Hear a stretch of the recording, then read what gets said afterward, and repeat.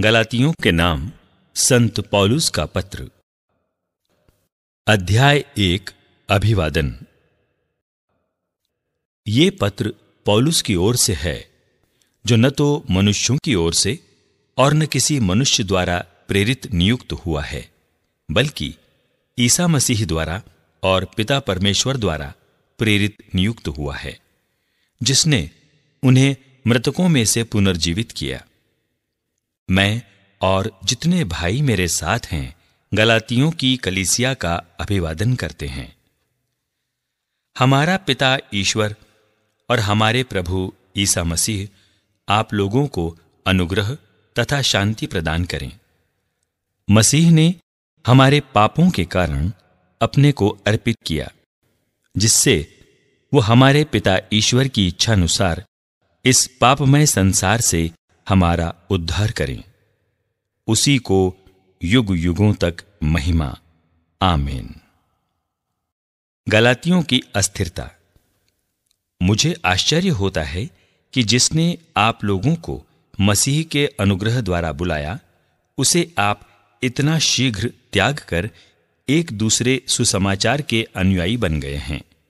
दूसरा तो है ही नहीं, किंतु कुछ लोग आप में अशांति उत्पन्न करते और मसीह का सुसमाचार विकृत करना चाहते हैं। लेकिन जो सुसमाचार मैंने आपको सुनाया, यदि कोई चाहे वो मैं स्वयं या कोई स्वर्गदूत ही क्यों न हो, उससे भिन्न सुसमाचार सुनाए, तो वो अभिशप्त हो। मैं जो कह चुका हूं वही दोहराता हूं। जो सुसमाचार आपको मिला है, यदि कोई उससे भिन्न सुसमाचार सुनाए, तो वो अभिशप्त हो। मैं अब किसका कृपा पात्र बनने की कोशिश कर रहा हूं, मनुष्यों का अथवा ईश्वर का? क्या मैं मनुष्यों को प्रसन्न करना चाहता हूं? यदि मैं अब तक मनुष्यों को प्रसन्न करना चाहता, तो मैं मसीह का सेवक नहीं होता। संत पौलुस द्वारा प्रचारित सुसमाचार मनुष्य रचित नहीं है। भाइयों, मैं आप लोगों को विश्वास दिलाता हूं कि मैंने जो सुसमाचार सुनाया वो मनुष्य रचित नहीं है। मैंने किसी मनुष्य से उसे न तो ग्रहण किया और न सीखा, बल्कि उसे ईसा मसीह ने मुझ पर प्रकट किया।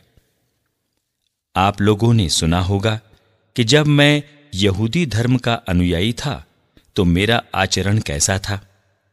मैं ईश्वर की कलीसिया पर घोर अत्याचार और उसके सर्वनाश का प्रयत्न करता था। मैं अपने पूर्वजों की परंपराओं का कट्टर समर्थक था और अपने समय के बहुत से यहूदियों की अपेक्षा अपने राष्ट्रीय धर्म के पालन में अधिक उत्साह दिखलाता था। किंतु ईश्वर ने मुझे माता के गर्भ से ही अलग कर लिया और अपने अनुग्रह से बुलाया था। इसलिए उसने मुझ पर और मेरे द्वारा अपने पुत्र को प्रकट करने का निश्चय किया, जिससे मैं गैर यहूदियों में उसके पुत्र के सुसमाचार का प्रचार करूं।